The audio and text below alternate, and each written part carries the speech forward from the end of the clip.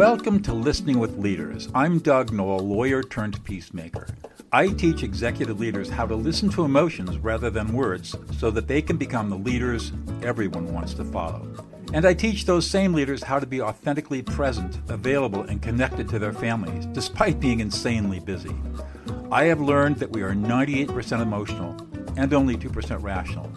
Learning how to listen to emotions is, in my experience, the foundational skill of life. Stick around to the end of the show, and I'll reveal how you can be on our next guest in 15 to 20 minutes. So let's get started.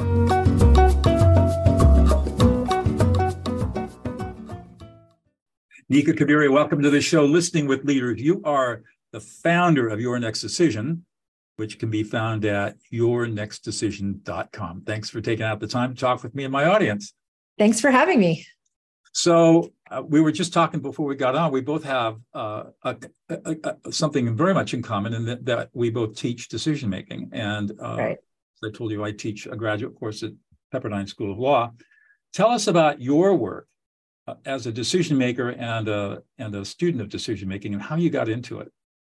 Yeah. So I've always been fascinated with decision making from a personal perspective, simply because it was the only kind of self-help tool I could find that really worked. I think, therapy didn't quite work for me when I was younger, not in the best place I could have been in my life. And I just, it occurred to me that making better choices would lead to better opportunities, better options, which would lead to better choices. And so I just basically learned through trial and error how to decide myself out of a bad my bad 20s, my really depressing 20s, and then ended up in graduate school at the University of Washington in sociology, and was just so lucky to have been pulled under the wing of some of the top theorists in rational choice theory in sociology, which is really just the practice of taking economic models of decision-making and applying them to sociology, or to explain sociological phenomenon. So we did a lot of work on like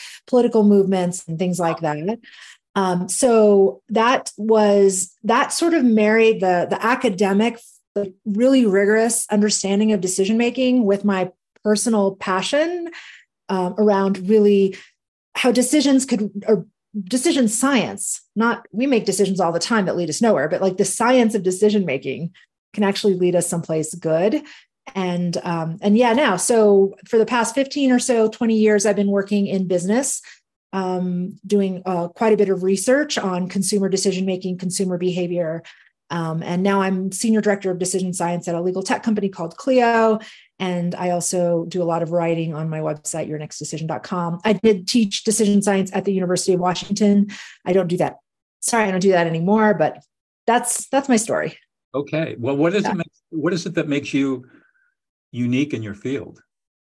I think it's the application of everything that I've learned to like my personal life, which sounds kind of squishy and kind of self-helpy. And, I know a lot of folks in business maybe don't want to go there in a business podcast, but there's something to be said about using yourself as a sort of guinea pig for your ideas, or to to understand like really through living how decision science can actually improve your decision-making, as opposed to just thinking about it theoretically or talking about it in terms of, what the research says and all that. But I found it's been really helpful in, especially my company now, when I consult with people across the company on making better choices, that I can really get to the heart of the problem on their level, as opposed to keeping it like, lofty. So since we're on it, and since I've got an audience of CEOs, I'm sure everybody wants to know, how do I improve my decision making, especially when I got over 200 cognitive biases I got to deal with? Yeah. Well, I feel like there's one bias that seems to be the kind of gateway, or the gatekeeper, which is overconfidence bias. Like if you suffer from overconfidence bias, then you are really hopeless, because you're never going to be able to see all the other biases that are right behind that gate. Right. The Lake Wobegon effect. Yes. So, and it's really kind of tough to kind of overcome overconfidence bias, but the best way that I can think to do it is just to really walk around life all day. And this is why my personal experiences are so important, because I live this every day, just doubting yourself a little bit, like second guessing yourself, not your capability or your intelligence, but just the knowledge that you have, the information you have. Because really it comes down to, do I know everything I think I know? And how do I know that? Right. And the brain likes to move very quickly. It's very efficient. It likes to get to an answer at the expense of knowing everything. And that's kind of a problem. So yeah, what do I know? What do I know that I know? What do I know that I don't know? And what are the unknown unknowns? Right. And then what I teach is, what if I'm wrong? Yeah, exactly. You go through your whole exactly. analysis.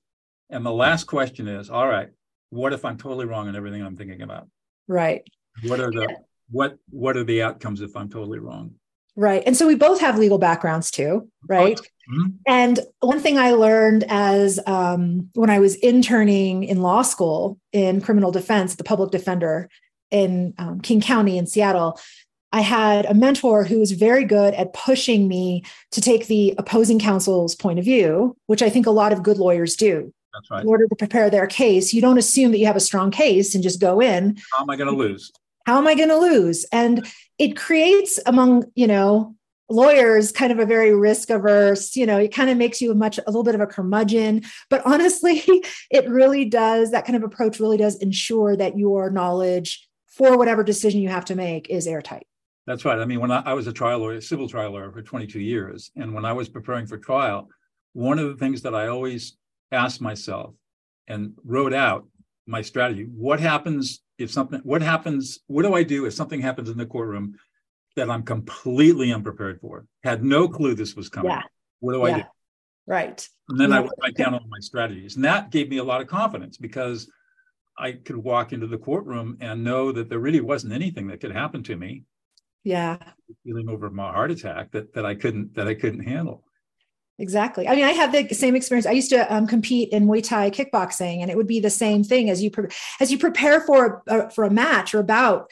You really have to think that way. Like, you have to know who your opponent might be and what their style of fighting might be, and what if they did X, Y, or Z? How am I going to prepare for that? And you have to, you train, so that when you're in the ring, it's just muscle memory where it just comes automatically. But that's all the winning comes in the training. The winning comes in the preparation. And I think CEOs kind of feel like the winning comes in the room when they're making the decision. It's not the decision making that makes or breaks the business. It's the preparation that goes into, and like we talked about a little bit before this podcast, the decision architecture, the choice architecture. Right. That's where it's at. So you just found another touch point between the two of us. I'm a secondary black belt in a northern Chinese. Are you kidding? We have so much in common. It's nuts. I'm a Tai Chi master and a secondary black belt in a northern Chinese Kung Fu. Yeah. Nice. Wow. Yeah. So when you're giving advice to C-level people about how to improve their decision-making, so we've got the overconfidence bias we've got to deal with. Always doubt yourself. Always ask, what if I'm wrong? What processes do you find to be most effective when an executive has to lead a team through a decision-making process? Yeah, so I think that there's I think I touched on this a little bit. There's this emphasis on the moment of decision-making that executives often kind of put a lot of weight on. And I think it's oftentimes when they do that, they kind of go with their gut too much. And it comes back to that intuition. It always comes back to that. It's like, okay, I have all this data. And by the way, I don't want to sound like negative anyway, but I do think a lot of C-level executives talk about being data-driven, and they don't know what that means. Or they talk about relying on evidence when they make their decisions, but they really don't. Just because they amass a lot of numbers doesn't mean they're making data-driven decisions. Right. I think a lot of them surround themselves with numbers, and at the end, they just go with their instinct. And because there's just so much weight on that, like that decision-making moment. But it's the preparation, it's the choice architecture, it's understanding what outcome you want, as opposed to what options you have first. I think that's really a very key thing. What is your outcome, rather than, well, what are the things we can do? Once you start brainstorming in the moment, you automatically, the brain is very short-term thinking. We delay the value of long-term rewards. We start muddling in the options and we start to kind of lose sight of that long-term objective. So I like to advise people to start with the objective and then ask, okay, under what conditions could this be possible? Right. And arrive at the options that way, working backwards, as opposed to trying to start with the option and then figuring out, okay, well, is this going to get to our outcome? I mean, it's much harder that way. Right. I find that you choose your goals, look at your outcomes, and then make sure that whatever options or you choose as tactically or strategically to get that goal always disfavor the most favored outcome. Exactly. Don't privilege it. No. Intuition.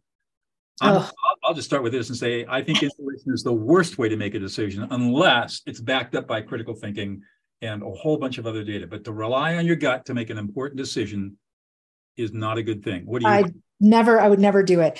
I tell people that what your gut is telling you is a hypothesis. That's right. That there are many other hypotheses that you could validate or test with data that could be equally or more important than what your gut is telling you. The reason why I believe your gut or your instinct isn't really the way to go is because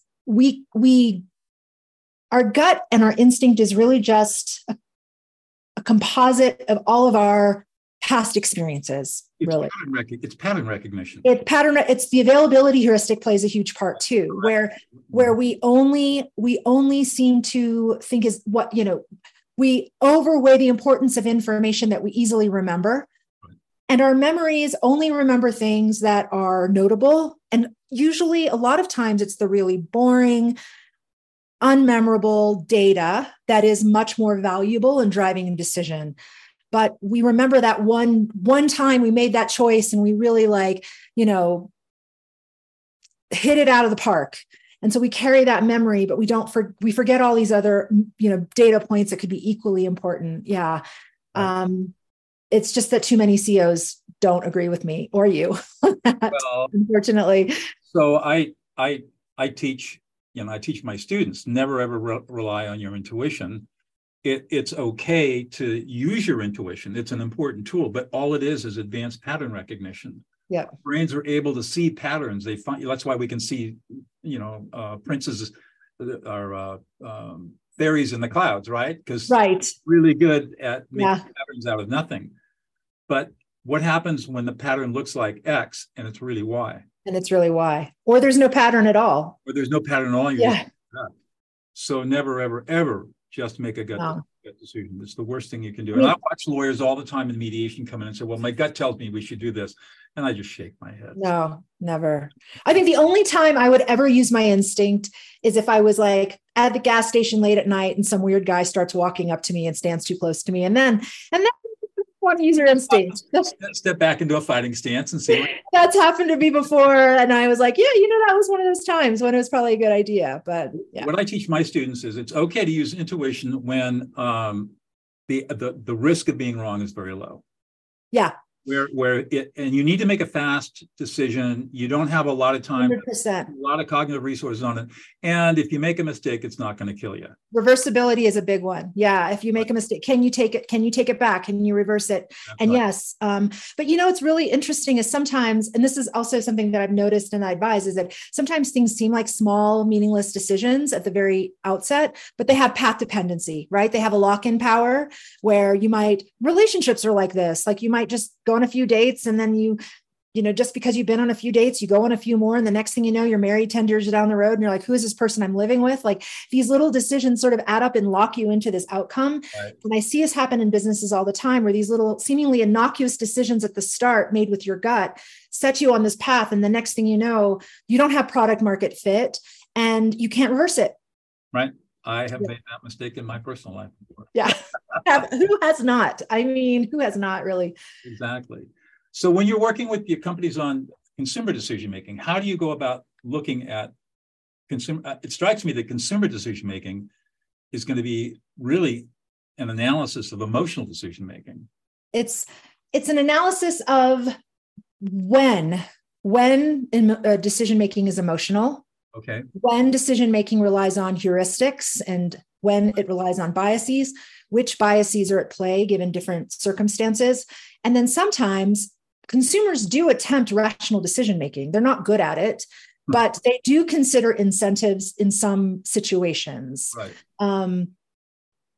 So it's a combination of all of those. A huge part of it, honestly, a huge part of consumer decision making has to do with indecision and inertia, like getting them to break old behavior to make a different decision, to overcome action costs and change costs, to overcome that status quo bias and choice deferral and all of that. Like that is a big, because we're creatures of habit.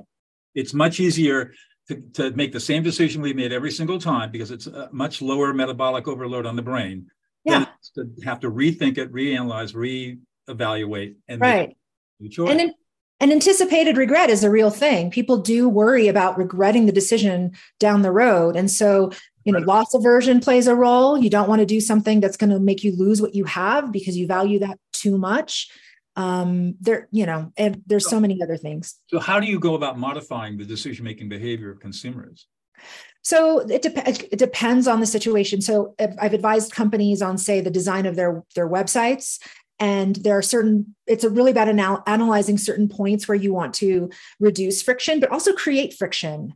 Because when you create friction, you're forcing people to snap out of their habitual behavior, which might cause them to bounce off your site and really have to think about something, and which might increase the chances of them moving through your site. So in those situations, it's when do you want to increase or decrease friction?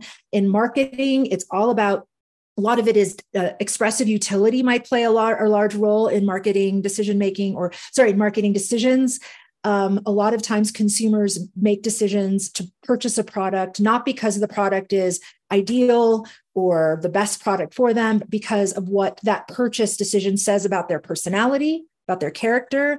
So marketers can actually tap, it kind of gets manipulative a little bit. I mean, I'm not going to lie, but they can tap into what is the identity that these consumers wish they had, and how can we tap into that? So it really just kind of depends. All of that stuff has a role. All of that stuff comes into play. How do you, I want to cycle back to your life story because it just struck me that, I mean, I know you went to law school and was I don't know, did you ever practice law? Hated it. No. I hated, you know what? I blame my dad for making me finish law school. And I also thank him for making me finish law school. I knew right away I didn't like it. So you got your JD and then you went right back and started studying for your PhD? I did not go right back. I actually worked in immigration law for like a year or two as I was I was rallying to take the bar is what I was doing. I was trying to come on, Nika, you can do it. You can be a lawyer. And I at the last minute, I couldn't do it. It was just not for me. It was just not for me. And then for a couple of years, worked in marketing just because it was a job, floated around, and then went back to grad school because I realized the only classes I liked in law school were the sociology classes. Yeah, what's interesting is I had never realized that in sociology, you can study rational choice theory and decision-making. I didn't either, which was remarkable. I mean, really interesting. Yeah, I would like game theory. Really, I would expect all of that to be in economics. Well, these really brilliant academics looked at the models that economists were using and said, well, shoot, maybe these models can help explain the spouses we choose. Wow. Maybe we're just maybe they can explain why people would engage in high-risk protests or high-risk political behavior. How do people solve coordination problems or collaboration problems in order to engage in political movements? Just a very interesting, different kind of take. It's a very small, narrow field within sociology, but I thought very powerful and interesting. I was very lucky to work with these guys. Wow. Yeah. That's neat. Well, you made it, it took me, I was a slow learner. It took me 22 years. Actually, I went back to school and got my master's degree in peace and conflict studies in the mid, and then I left the practice of law a couple of years after that to become a peacemaker. So, is that why? Because there's no peace in law? Very little. Right. I help more people in a day these days than I helped in 22 years as a trial lawyer. It was all I about. believe it. And so let's switch. This podcast is called Listening with Leaders. So I could talk about decision making all day long with you. Right. But I'm really interested in your take, especially coming from the perspective that you do, of the importance of leaders listening in their decision making process. Okay. Reflect for me on that. Well, first of all, I think a lot of us listen and we really don't listen. I think neuroscience research has showed us that this is the case, that our brains are simulation generating machines. They're constantly running predictive models, very sophisticated, right? And a lot of what we see or hear, perceive, or think we're experiencing in the world is just what we're predicting we're going to see. And I think recognizing that just because you heard something doesn't mean you heard it, or doesn't mean you got it, or doesn't mean you really understood it, that there is a very high likelihood that your brain is tricking you into seeing or perceiving or hearing somebody say something that either they didn't say or meant a different way, or that you put your spin on, that you interpret. Your filters. Mm-hmm. Your filter. It doesn't mean that you are flawed. It doesn't mean you're unintelligent. It doesn't mean that you aren't interested or driven or and have all the best intentions in the world. You're just human, and your brain is going to operate that way. And so when I interact with people and I'm not being, lazy or, trying to have fun, if I'm really seriously needing to talk to someone, I'm always wondering whether I'm hearing them. So I will listen, and then I will repeat, and I will ask again. Like I try to get at it in 2 or 3 different ways, sort of triangulate.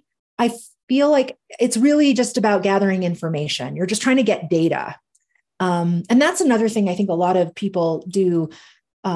Maybe they could be doing differently or better when they listen, is that we try to gather information or patterns, right? See connections between things, because we want to arrive at what things mean. We want to create meaning, and then we want to decide.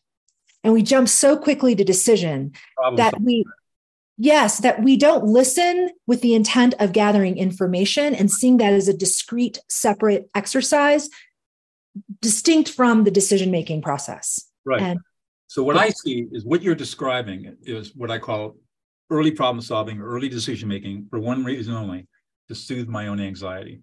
Yes. And so people will, rather than listen and reflect, and I think you touched on one of the ways of listening. So the way I teach this, it's reflective listening, and it's for words, meaning, and emotions. And each of those different types of listening is a different skill. So you can paraphrase for words, use what's known as core meaning, finding core meaning, reflecting core meaning for meaning, and affect labeling for emotions. Right. And usually you're going to combine all of those together. But the key the key to all of this is recognizing that, as you said, that your filters are going to get in the way. And right. Unless you get absolute clarity in the Prison and Peace Project, we teach our incarcerated students to their best friends are Vera and Clara. Verify and clarify to a really nasty neighbor misunderstood. Right. Yeah. And they get it. Yeah. There are very, very few people who really have strong listening skills. The other thing that I think is a problem is that our brains get distracted really easily. So somebody could say something to us and it creates an emotional trigger, or it creates another thought, a cascade, associative cascades going on in our mind where memories are triggered, or thought sequences are. Now we're chasing the rabbit down the rabbit hole, and we're not hearing anything what the other person is saying. So it's really, unless you're trained in this and trained to be a good listener, it's very, very hard to listen. Absolutely. I mean, I was going to say, what's remarkable to me is no one teaches you how to listen. The only place I ever learned was in being trained to be a researcher. There you go. And the one most important thing that I keep in mind when I do my research is that I'm irrelevant in it. And I think that's very hard for people to want to believe, that when they're listening, they don't matter, and you don't. The person you're listening to matters. That's right. You have to. You're not relevant, and that's okay. It doesn't mean you're not an important person. It doesn't mean you don't have value in the world. It just means in that moment, it has nothing to do with you. So leave yourself out of it. Which is why I teach. You're always reflecting from the speaker's frame of reference. Mm-hmm. So you never use an I statement when you reflect. Right. Always a you statement. Never use an I statement. You only use an I statement when you're talking about yourself. I'm angry. Exactly. Right. Otherwise, it's all you. Oh, you're really frustrated. You're really angry. You're pissed off. Whatever it might be. Yeah. And I just find that executives have a hard time with this. And I kind of have some hypotheses why, but I don't really know why. I think it's partly cultural. I think it's partly lack of training. I think it's partly ego. I agree with you, all those. Yeah. And I think that it's partly, since I'm at the top, I know better than everybody else. Agreed. And so it's rather than again, it goes back to what we were talking about before. What if I'm wrong? Right. Where am I making my mistakes? Especially trying to listen to somebody who has a value or a point or information that you really disagree with. Right. I think in my experience, the, quote unquote executives that have, that are much better at it, much better at listening, much better than being critical in their thinking or having, being less likely to have overconfidence bias, are those that are newer to the game. Like when I work with startups and founders of startups, which I still do, they are so engaging. They're so interested because they're new and they are full of doubt. They have imposter syndrome. And that is such a beautiful place to be because they are soaking in everything, not just from me, but from everything. Once they get on that path, especially if they're successful, then the fundamental attribution kicks in. Oh, I was successful. It had to be about me. I'm so awesome. Nothing I can do is wrong. And then they start. Well, it was that venture capital guy who came in and screwed me up. Right. Exactly. If it didn't go right, it's not my fault. If it went well, it's all me. Yeah. Never mind that I have a team of brilliant people beneath me.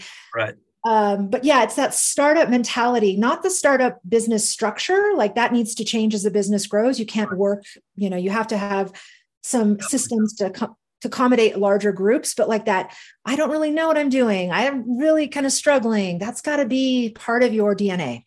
Exactly. All right. Well, we're at the end of the 30 minutes. I could talk to you for hours, obviously. I know, me too. but I want to cut it short so that we don't bore everybody to death. Yeah, sure. One last question, a personal question. Sure. What's one thing that we wouldn't know about you unless you revealed it to us?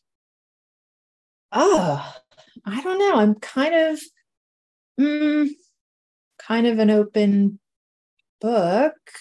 It could be an interest. It could be a hobby. It could be a place you've been. It could be. I mean, is it? I like heavy metal. There you go. I listen to punk rock and I like to listen to heavy metal. Yeah. That makes sense coming out of Seattle. Yeah. Yeah. Well, I'm a jazz violinist. So there you go. Oh, well, there you go. Well, I'll forgive you. All right. Well, thank you so much for your time, Nika. Thank you. Really enjoyed the conversation. Same.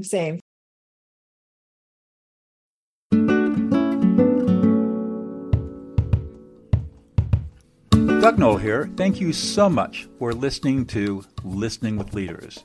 If you are a successful executive leader who would like to be on this program, please visit podcast.dougnoll.com/podcast. If you got something out of this interview, would you please share this episode on social media? Just do a quick screenshot with your phone and text it to a friend or post it on the socials.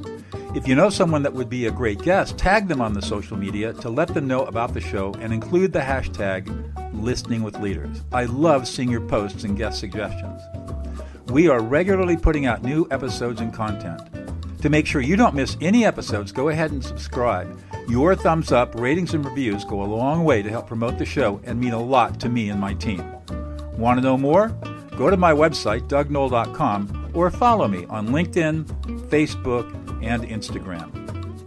That's at Douglas E. Knoll. Thanks for listening, and we'll see you on the next show.